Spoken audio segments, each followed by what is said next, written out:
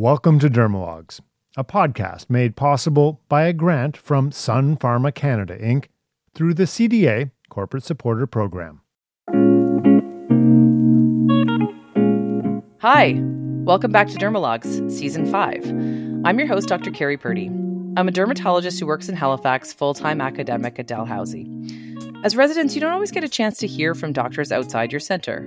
And this podcast is designed to change some of that by helping you, the dermatology residents, get answers from leading experts across the country. This season, we're taking a deep dive into complicated medical dermatology, and I'm talking to a variety of leading dermatologists about how they diagnose and treat complex cases. Today, I'm thrilled to have Dr. Alexandra Mereniuk join us to talk about neutrophilic stuff. I was going to say neutrophilic dermatoses, but I'm going to change it to neutrophilic stuff. So Dr. Mereniuk is an Associate Professor of Dermatology at the University of Montreal.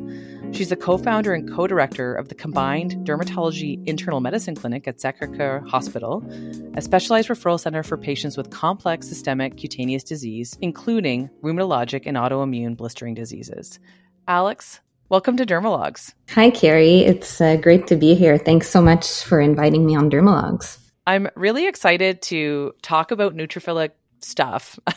I guess I'll say neutrophilic dermatoses, but and I don't know if some of our listeners may have been CDA members that tuned in to listen to the complex dermatology medical power half hour that you and Dr. Midlarski did. And you touched on a number of different neutrophilic dermatoses that I was hoping we could dive into a little bit deeper today. Sure, that's a great idea. I think it's a subject that really encompasses many different conditions. So I like your term neutrophilic things. There's definitely, what do we think of when we think of neutrophilic dermatoses? I guess things that come to mind are like Sweet syndrome, pyoderma gangrenosum, but then you could have other things like erythema nodosum, leukocytoclastic vasculitis, the neutrophilic urticarias. So it is quite a wide subject. Well, you've actually basically listed most of the things that I was hoping we could talk about. So that's perfect. Ooh, what a busy schedule. We'll see what we can cover because we don't want to take all day. I'm sure we could probably talk about neutrophilic things all day. But I think the first one, and the one that kind of comes to mind usually for learners, I find is pyoderma gangrenosum. So I guess one of the things that I have a bit of a challenge with even now is sometimes deciding if it's not that sort of a slam dunk classic pyoderma, what are some of the clinical clues that should make me think about pyoderma? When should I biopsy? We often get referrals here from wound care saying, this is pyoderma, but intralesional Kenalog didn't work. And the patient rolls in and it's clearly a venous ulcer. So maybe you could share with us, what are your, when you see a person and you think it's PG, what are you looking for? Right. That's a very good question. I think we do get a lot of these referrals, and sometimes patients will come in a more acute setting where it's maybe a little more obvious, but we do get these referrals for these chronic patients that are just not responding to therapy. I think this chronic aspect of ulcers also brings to mind that usually PG is something that will tend to evolve quite quickly. So if I'm being referred this chronic stagnant ulcer that's just not been evolving as expected for the past 2 years, that's usually not the top of my radar. So I think chronicity is a big one there.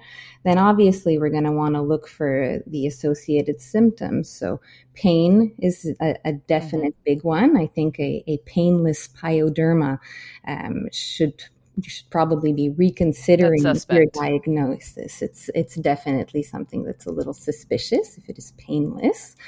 The other thing will be kind of the rapid evolution, obviously with pathergy. So in terms of history, these are things we want to be looking for. Obviously, depending on the context of the patient, we're going to want to look for certain associated conditions, although a good part of these pyodermas are idiopathic, so it's not necessarily always associated with another condition. And then when we're looking at more our clinical exam, well, obviously certain clues will be the border of the lesion. So we when we teach our residents, we often talk about that gunmetal gray, the purplish border, the undermined border as well. So those are some more classic features of pyoderma. But sometimes you get these unusual presentations, right, where they can start off with more pustular lesions, which then secondarily ulcerate, or you can have the more bullous ones as well, or these kind of deeper seated paniculitis-like lesions that eventually ulcerate. So I think people think of ulcers when they think of pyoderma, but we can certainly have a variety of clinical manifestations as well. So those are important clues to look for. I think that's really important because, as you said, the sort of one that has the gunmetal cribiform undermined edge is sort of a one that we can all agree is likely pyoderma. I think having that level of suspicion for other lesions is what catches us at times. I'm curious if you have a person, like let's just say, for the sake of a discussion, 25-year-old male comes in, new lesions on the lower extremity, classic pyoderma. What type of associations or screening do you do for that sort of just average young person that comes in with a new diagnosis pyoderma? And let's say up until then is otherwise healthy. So I'm going to tend to be pretty large starting off. So obviously we're going to want to do a biopsy, and this sometimes is concerning to our residents or to other referring doctors because everybody worries about the pathology and is scared to actually do that biopsy. But I think it's important just because we do have so many mimickers there, and we definitely want to include an infection, an atypical infection. So you're going to want to get a specimen there for cultures, for bacteria, mycobacteria, and so on. I think that's definitely something that we're going to do systematically. After that, in terms of like histology, well, it's obviously a diagnosis of exclusion. So the presence of vasculitis in our biopsy sometimes can lead to a little bit of confusion as well. I think that we can re-talk about vasculitis later on, but there can certainly be some secondary changes there. Although we do have certain conditions like the ANCA-associated vasculitides that do present with pyoderma-like lesions. So that's the one thing. And then in terms of just general workup, what comes to mind with a younger patient is going to be more of the inflammatory bowel aspect of things. So definitely based on the questionnaire, we're maybe going to have a higher or lower level of suspicion. But I tend to systematically order calprotectin, which can be a marker. And then depending on the results of that, I'll send them to gastroenterology. I'm going to want to also get our basic CBC, our biochemical analyses as well to start off. And then how wide do you go? I think in an older patient, you're going to want to look for more hematologic-based disorders with a serum protein electrophoresis, light chains as well. In a younger patient, I think it's not something I'm necessarily going to systematically order right off the bat, unless I find anemia, unless I find other indirect signs of a paraprotein disorder. And then again, based on kind of the questionnaire, how wide do I want to go on the vasculitis front? So like with ANCAs, for example, rheumatoid factor, as we can have certain presentations that are going to include arthritis and splenomegaly, as well as pyoderma gangrenosum with the Felty syndrome. Usually the patients will have some other symptoms there as well on history or physical exams. So I think that can kind of be discussed. And then the whole thrombophilic kind of workup as well, which tends to also be ordered to exclude other causes. Although then again, the history will often kind of guide us or point us in that direction or another. So that kind of classic, full history and physical with a reasonable investigations that we kind of all said as our exam is the reality of the way that you would kind of approach this. I think it is, honestly. Okay. Yeah. That's fair. That's fair. The most important part of it, I think, being that culture that we do want to get with the biopsy. Absolutely. To really make sure that we're not missing an atypical infection, especially in an otherwise healthy 25-year-old that really has no other medical history. So I want to come back and talk about treatment in a minute, but I'm wondering about those patients who the initial workup is negative. when might you go digging deeper? So is it a person who's not responding appropriately? And I only say this because I remember being a resident and a young guy came in and he kept presenting in what looked like a sepsis, almost like a systemic inflammatory response, like very unwell. He'd get admitted to the ICU. It was pyoderma. An initial workup was all negative. Little bit of weirdness on the CBC, but nothing major. And then it was about 3 years later that he presented with an acute leukemia. And, I think it was one of those things where every time he'd come in, you'd kind of scratch your head and go, and then maybe recheck a few things. But what's your tendency in those, recurrent patients or the ones that maybe initially seem okay? When do you go digging deeper? I hope that made sense as a question. Yes, definitely. I mean, I can't say that I have a standard answer for this, but this is kind of the reality of what I see in my internal med combined clinic. We get referred these refractory cases or these cases with underlying comorbidities. And sometimes it's all about, just going back to that initial diagnosis. Are we treating the right thing? Why is it not responding? And then did we miss something that might be driving this condition? So I certainly have a bias there of finding rare associations, but it's important to still go back to the basics and not over-investigate our patients and then get stuck with some results that we don't necessarily have a clinical correlation for. So I think if I've done my standard workup, I'm satisfied with it, I start a treatment, things go well, I'm not necessarily going to dive in deeper. Now, obviously, the other thing I didn't mention in my workup is the pre-immunosuppressive workup, depending on how far I want to go in the treatment. But yes, so let's say I haven't had the expected response to, our classic go-to in a lot of these neutrophilic dermatoses is going to be prednisone. Right. The patient doesn't respond to prednisone, and then I'll switch them over to another drug, and then they're still not responding. Well, then I might go in a little deeper at that point. Okay. So I think as soon as I don't have the expected response to therapy, I will dive deeper into investigations. And I think it's really important what you said for the residents to know that, if you think something is one thing, but it's not responding in the way, to kind of go back to those basics. I think that's really important and go, did I get the diagnosis right? Did I miss anything? And I think we all do that regularly. I feel like maybe when I was a resident, I thought I was going to finish and just always know what everything was, but that couldn't be further from the truth. I think we're really good at learning these like therapeutic ladders, step 1, 2, 3, and shooting out the information and going with the algorithm.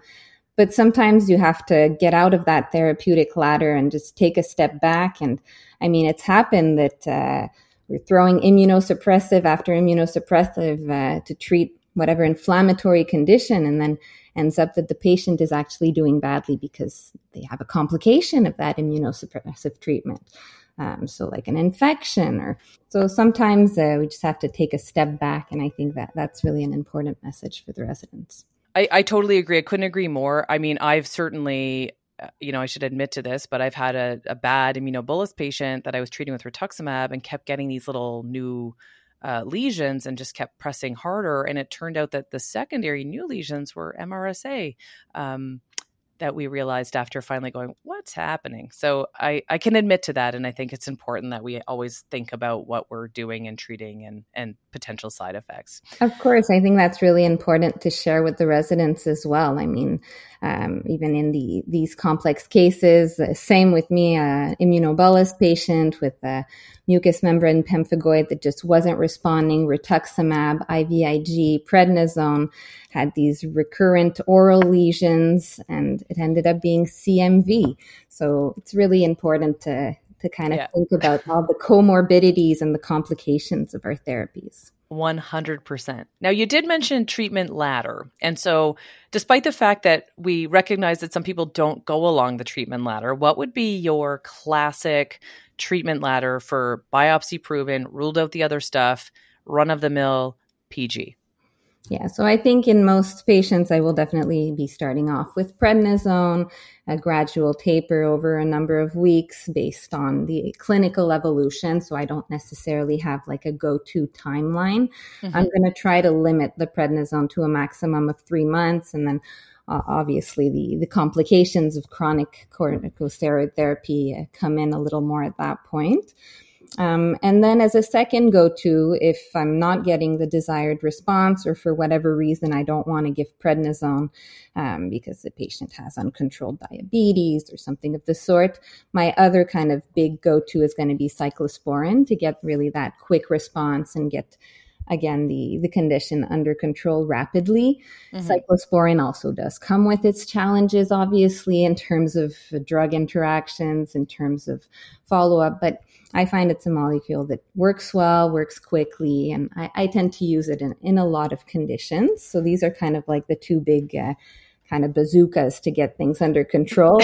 I like thinking of them as a bazooka. Just before we move on to next steps, what general, I've always kind of gone in the higher dosing range with cyclosporin for neutrophilic. I tend to go with the 5 milligrams per kilo approach and then taper it down to the 2 milligrams gradually. Yeah. That tends to be my approach as well. And with prednisone, I mean, depending on the size of the patient, I'm not necessarily going to do 1 milligram per kilo because that could be quite a big dose. Could be a lot of prednisone sometimes. So sometimes it's closer to the 0.5 milligrams per kilo, but I usually start off strong and then taper down. Okay. And then after the bazooka, what do you come in with for the more pleasant long-term options? So then I open up my suitcase of anti-neutrophilic agents. Right. So dapsone, colchicine, sulfasalazine, these are kind of the drugs I turn to in these neutrophilic conditions. Mm-hmm. I'd like to say that usually I tend to choose the one that will come with maybe the least potential side effects or the easiest follow-up and management. So I tend to start off with colchicine in most patients. And then if that doesn't respond as expected, I'll switch into dapsone unless I have a G6PD deficit that would make me choose another alternative. So those are kind of my go-tos in terms of anti-neutrophilic, more long-term chronic agents. Now, how long would you tend to give, like, let's say you put somebody on colchicine, how long do you give it before you throw in the towel and go, okay, this isn't going to work, I have to move to dapsone? It's a good question. I can't say there's like a precise algorithm there in terms of duration, but with PG, seeing as it does tend to, be very painful and could deteriorate rapidly if things are not under control and get super infected. If after about a 6-week trial, the lesion is still progressing, then I might consider changing therapies. I think the goal is really to stabilize the PG. And then after that, just wait with time. They do end up closing up. But I guess I do have a certain bias there of these refractory cases. So yes, most cases will hopefully respond to that first course of prednisone and not necessarily require these second, third line treatments, but being... Sometimes they do. Yes, they do. And what would be your typical go-to if you fail on your neutrophilic suitcase? Like, are you into TNFs at that point, or do you do something different? Usually that's when I'm going to go into anti-TNFs. Maybe before delving into the anti-TNFs, I'm just going to, again, make sure I've gone through my workup and I'm still convinced of my diagnosis there because, again, we're entering kind of a new chapter of treatment. Yes. Take a little step back. But yes, in terms of treatment algorithm, I'll try to get my patients on an anti-TNF at that point. Now, it's not always successful depending on the insurance that the patient is on. Absolutely. I've had some upsetting experiences where the insurance provider requested that we try minocycline. So sometimes sending a picture is also worth 1,000 words when you have an exposed tendon on a leg. They can be more easily convinced to pay those higher level drugs. That's an excellent tip. And the listeners couldn't see my face when you said minicin, but it was not impressed. That's wild. Now, do you have any before, and maybe this is more important when we're talking, because I'm going to lead us into peristomal PG momentarily, but just a word about dressings.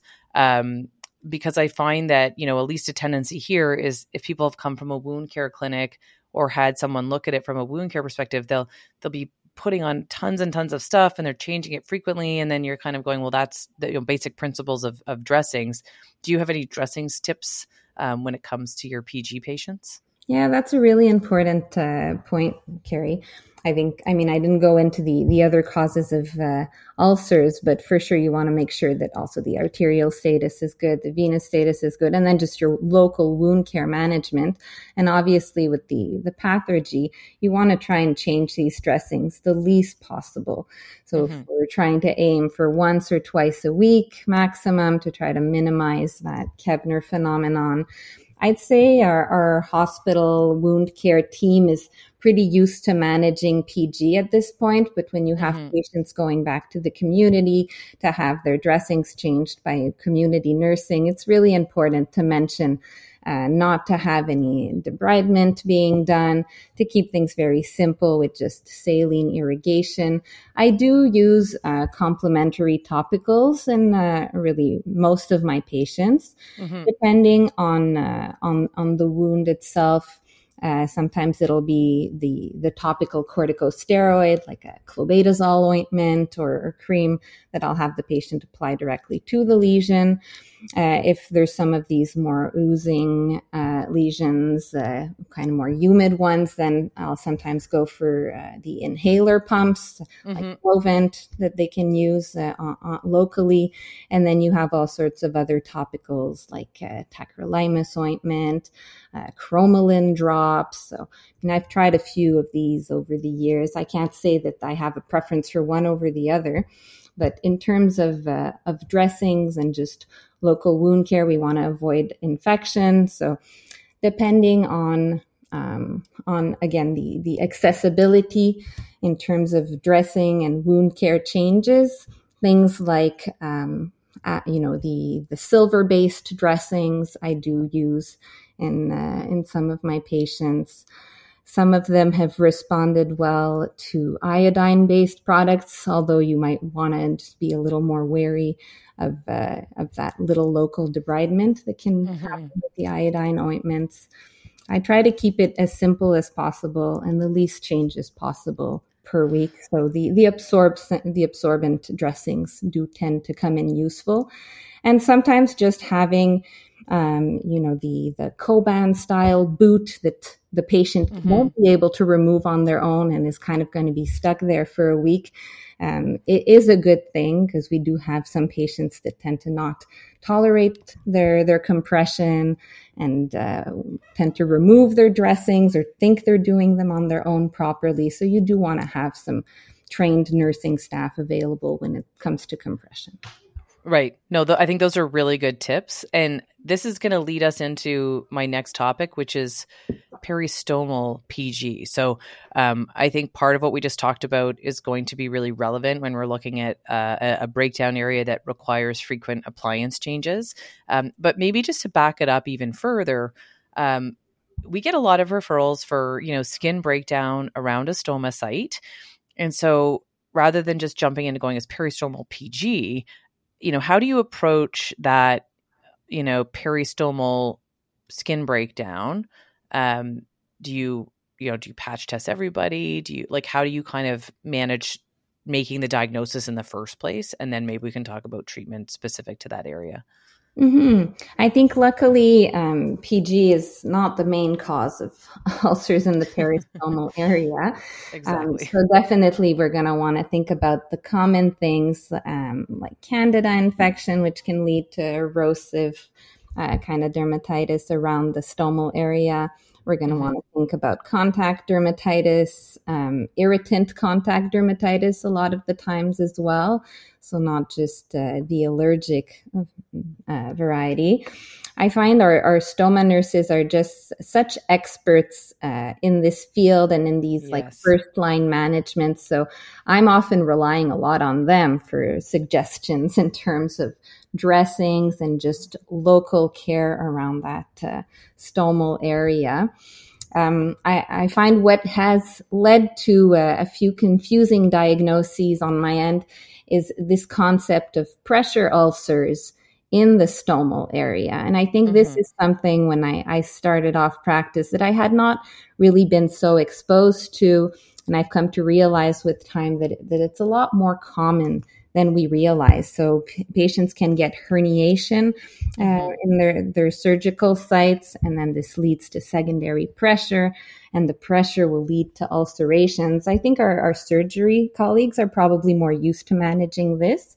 So when we're consulted as dermatologists, it's maybe not the top of our radar.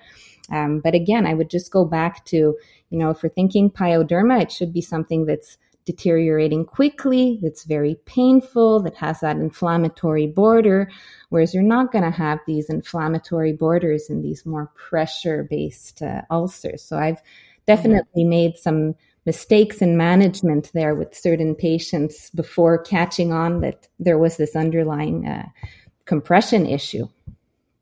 I similarly have seen people and they get sent as peristomal PG from my GI or surgical colleagues, and I'm going, wait a second. But I find it very challenging in that area. Beyond that, if there is an inflammatory component, do you have any tips or tricks for, like you mentioned, puffer-based steroids? Do you use much intralesional steroid? How do you I do. So, when I was reviewing the data regarding intralesional Kenalog, it seems that the data is not so great. The response rates are not so high, but that actually tends to be my go-to. So I don't know if there's like a reporting bias there, but it is usually what I start off with, and I find that I've had quite some good responses. Going back to, do you biopsy or do you not biopsy? Now, I've had some cases that have come to me with a previously done biopsy by the surgeon, so that's amazing. I'm very happy with that.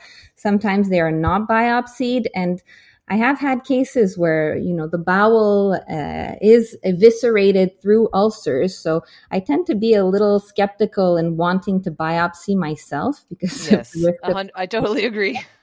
So I personally tend to treat first if I'm clinically convinced and not always biopsy. So I'm kind of going against what I said previously for that chronic leg ulcer. But for these peristomal ulcers, I'll tend to start off with the Kenalog, give it a couple of shots over a period of a few weeks. And then if I'm not responding to my intralesional Kenalog injections, maybe have that biopsy done either by myself or with the surgery colleague.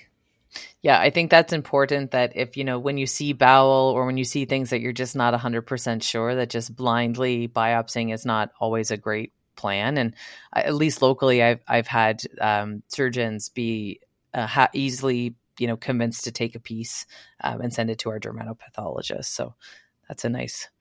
I usually tend to fill out the requisition for them as well to make the correct thing. Like, just take the piece, but I'll do the rest. Yeah.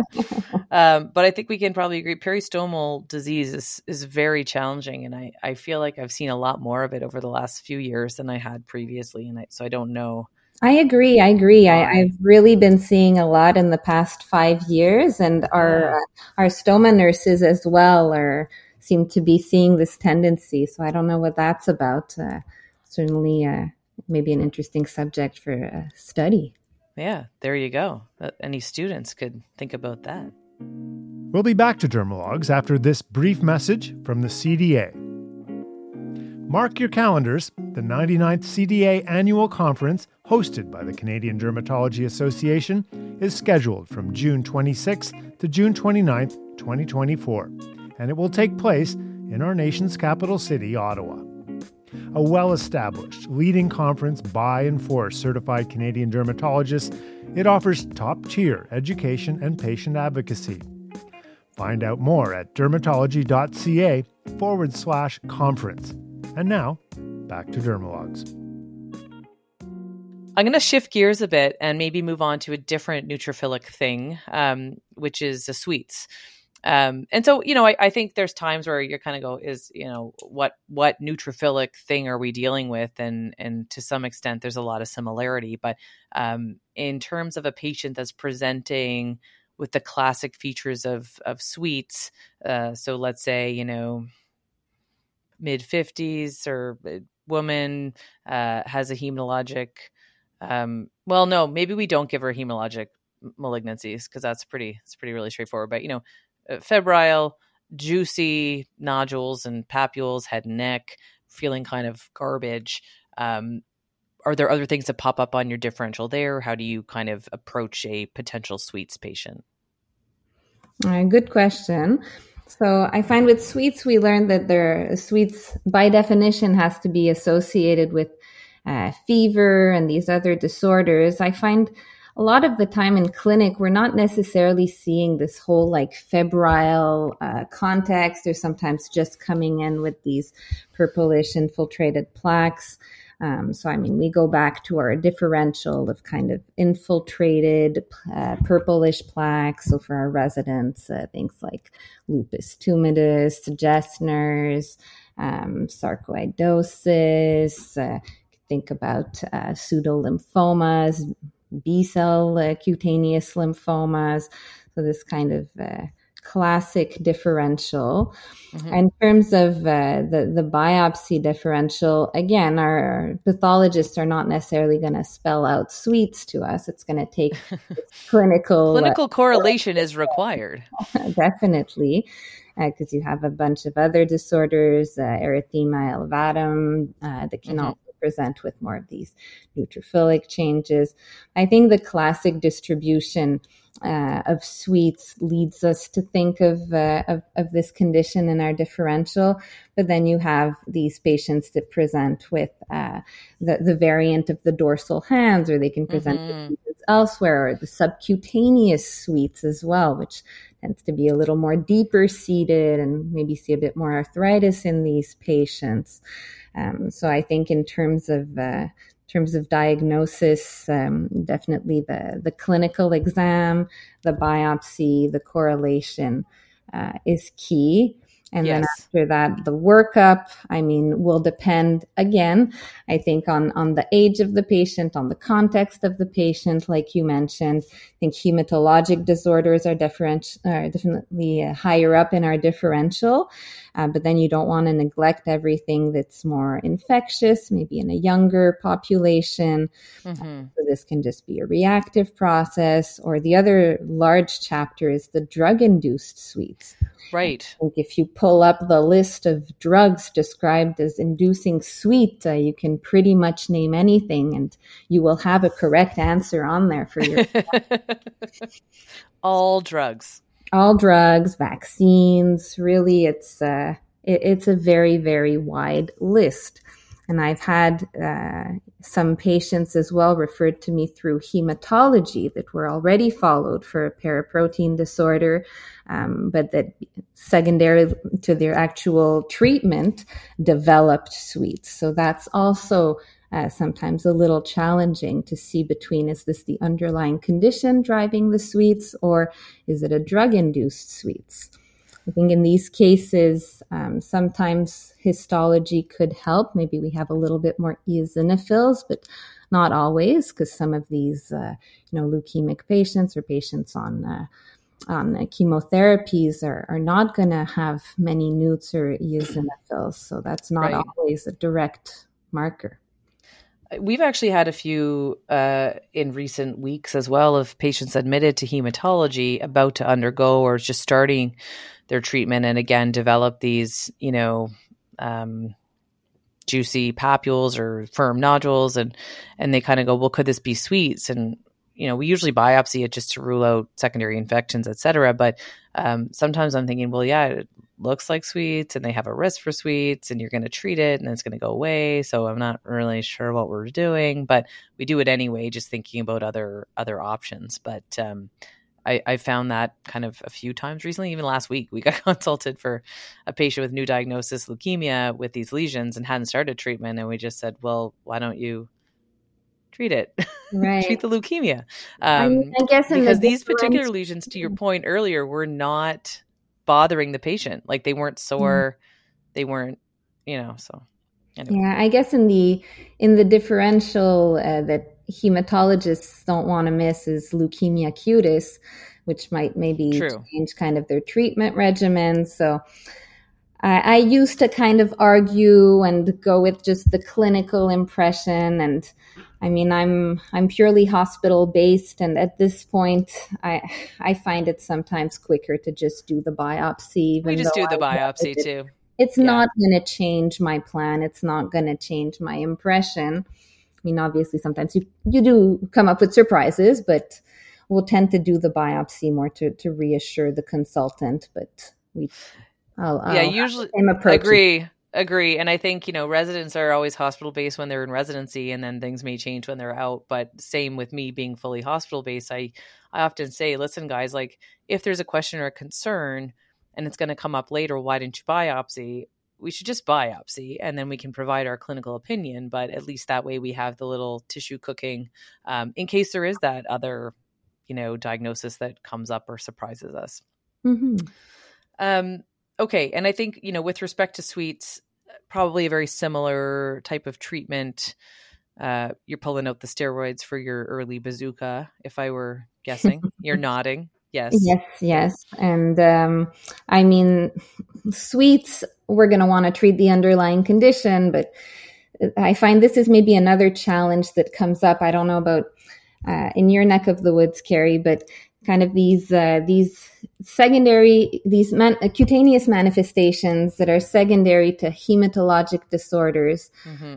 Tends to be an issue sometimes because there's not always, for the hematologist, a clear reason to treat, but then we as dermatologists see that the condition is really related to this underlying hematologic disorder.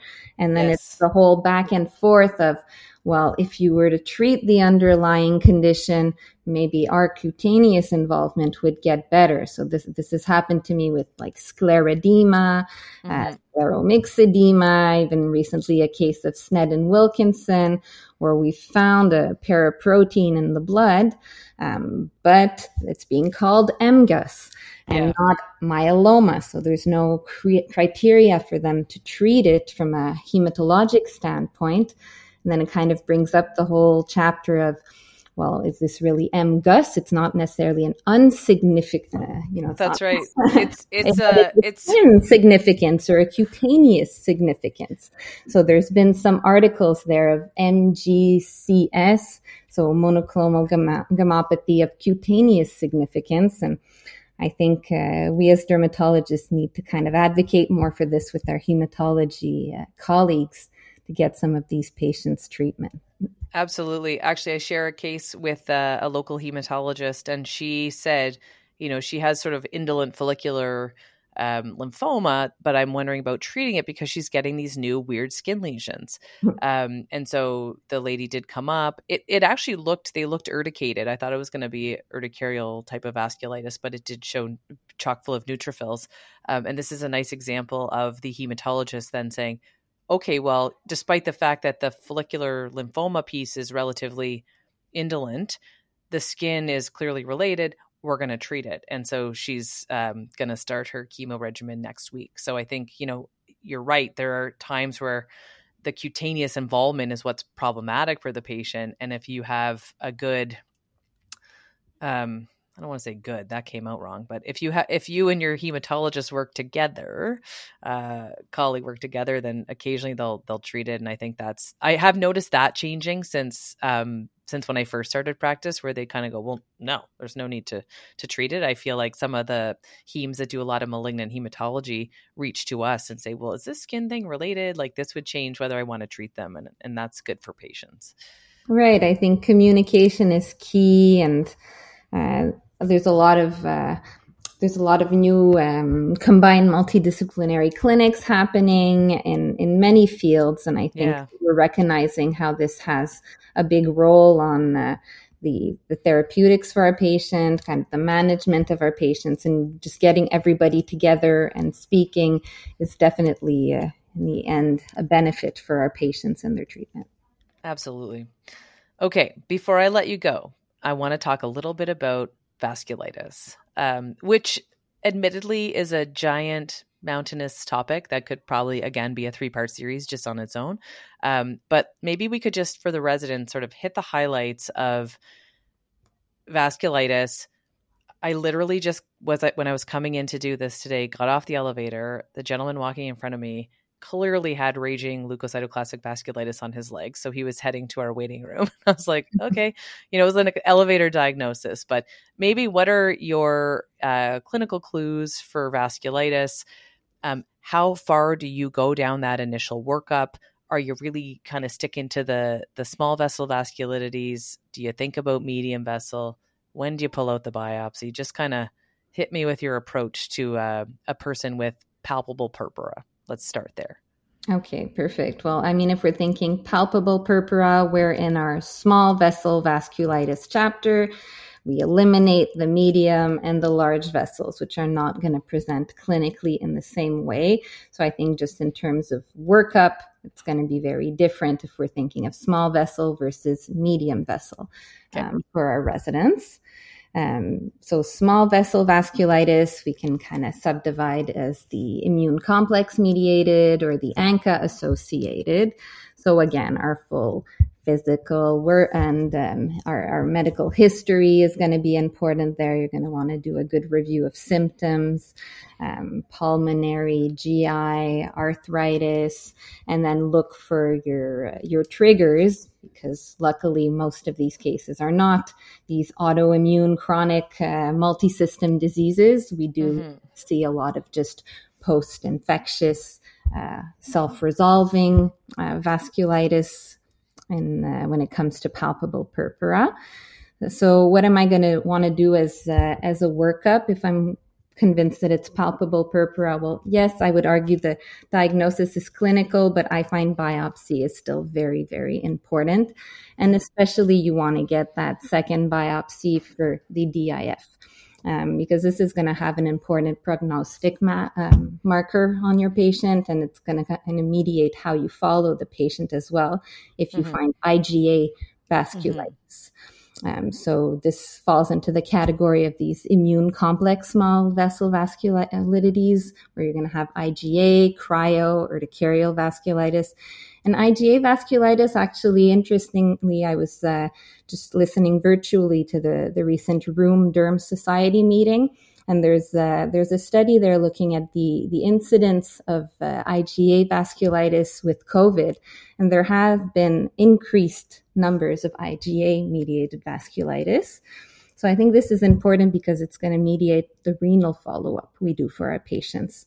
So even though it's a first episode and it seems pretty clear-cut and there seems to be, either a drug cause or an infectious cause, I'm still always going to want to get that DIF just because the management, the follow-up is going to be different. And then what kind of workup am I going to do for these patients? I think, again, there's the bias of when are you catching them? Are you the first to see them during that first episode, or is this a recurrent chronic vasculitis? And the workup's going to be a little different.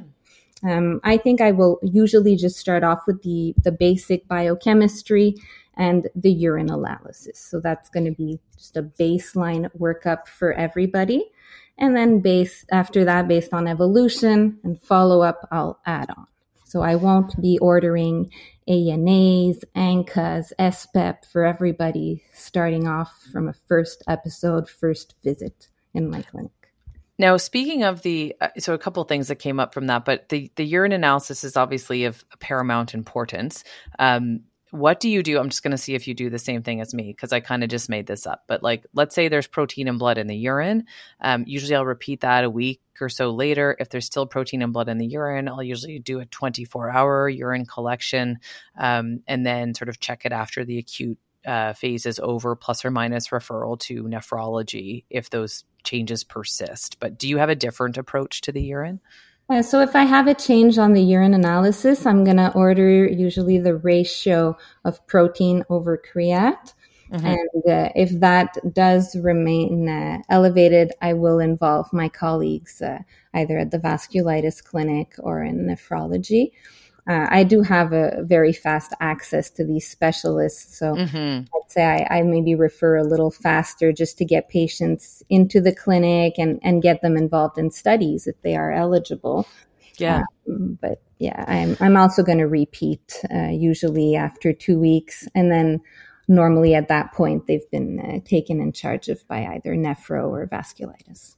Okay. Yeah. And I don't always have that. I have relatively rapid access. I think if people have frank proteinuria or whatever, or tons of blood, then they'll usually see them relatively quickly. Although I have found in general, they tend to kind of just monitor it over time if it resolves. I agree with you. I think, again, there's no like perfect standard of clear-cut follow-up there, but maybe once a month for the first 6 months if you want to be extra careful. And then after that, it tends to be spread out. Totally. The other thing I was thinking, and this was something that I don't know if I saw a lot of during residency, but I certainly did early in practice and realized it's more common than I thought. But, you always kind of think about a small vessel vasculitis, palpopurpura, lower legs only or up to the waist. But I find a lot of people do have arm involvement as well. And I they often do have that positive IgA in those patients, but you're nodding as well. So this is a clinical thing that I didn't know in residency, but that, if the legs are involved, the arms may or may not be involved as well. And it's just something that I wasn't classically used to seeing. Right. Agree with you.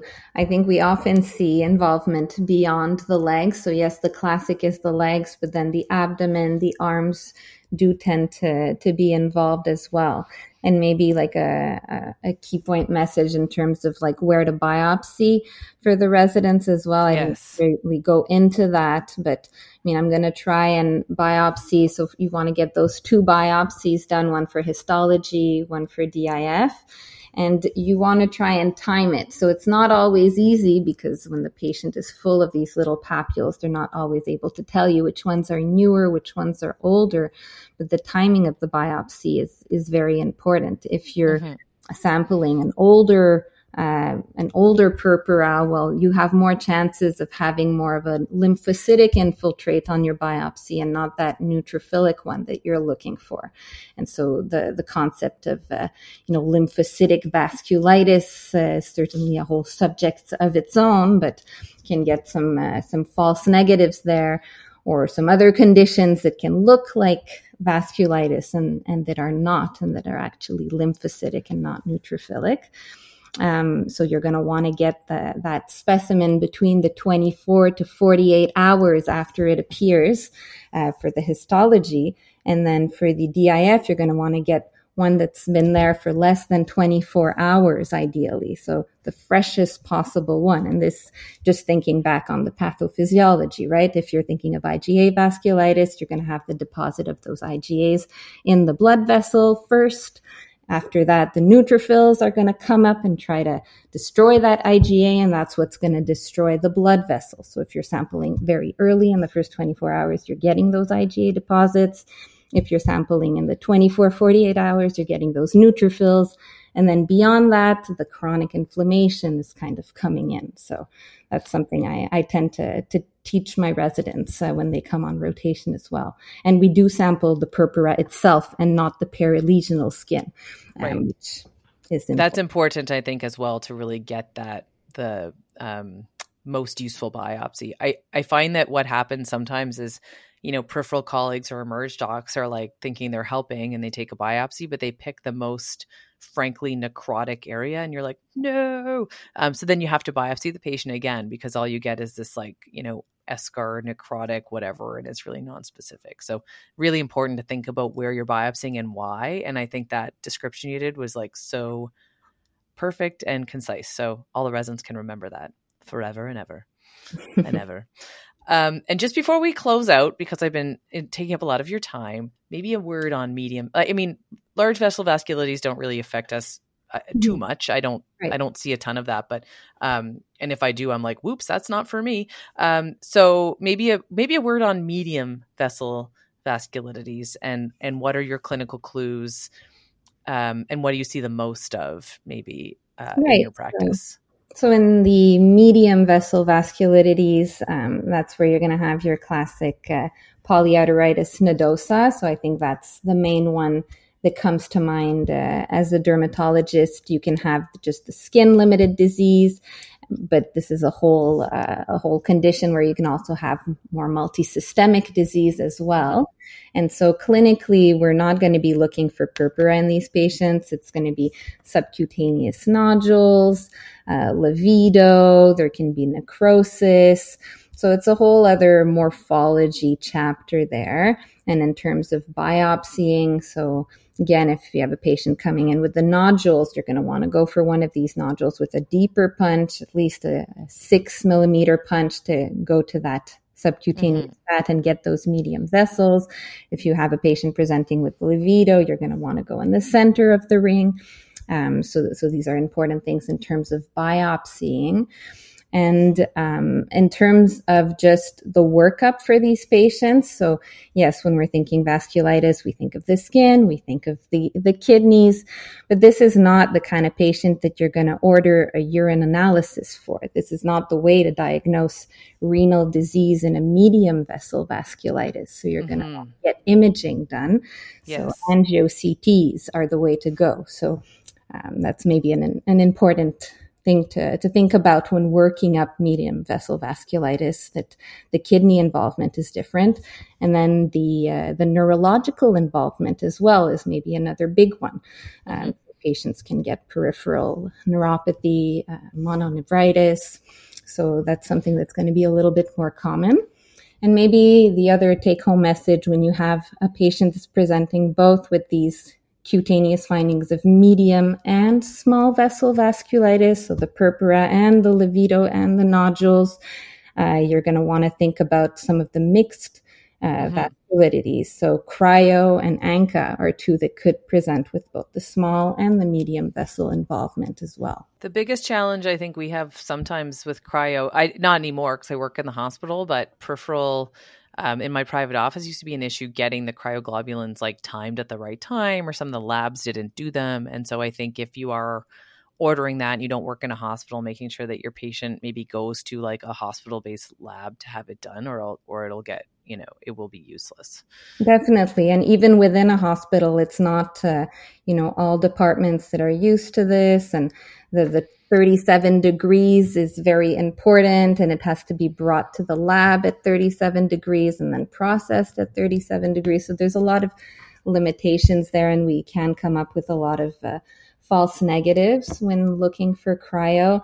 So I think maybe something that could maybe be done more easily as an indirect marker is those complement levels, right? Like C3, C4, rheumatoid factor. These are a little more standard in terms of accessibility before moving on to the actual cryo.